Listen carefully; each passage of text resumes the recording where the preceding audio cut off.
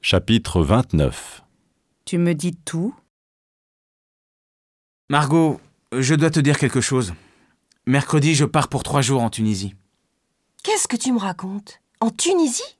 Eh bien oui, ça n'a rien d'extraordinaire. J'ai des clients en Tunisie et ils veulent me voir. C'est incroyable. Je t'ai demandé hier si tu partais en voyage et tu ne m'as rien dit. Attends, je t'explique. Tout s'est passé à la dernière minute. Un client nous a appelés ce matin, nous avons longuement discuté et finalement j'ai décidé de partir. Ce sera plus facile pour négocier. S'ils veulent te parler, pourquoi est-ce qu'ils ne viennent pas te voir? Mais ma chérie, ce sont des clients. Alors notre dîner de demain... Oui, ça ne va pas marcher.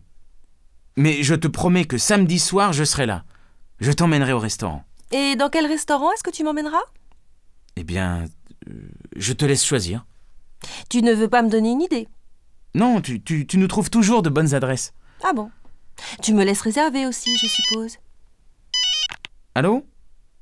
Oui, Claude, je vous rappelle dans quelques minutes. Je ne peux pas vous parler pour le moment. À tout de suite. C'était qui? Claude, c'est un nouveau collègue. Tu ne me dis vraiment rien. Je te dis précisément que c'est un nouveau collègue. Tu m'accuses toujours. Qu'est-ce que je peux te dire de plus? Je te dis tout.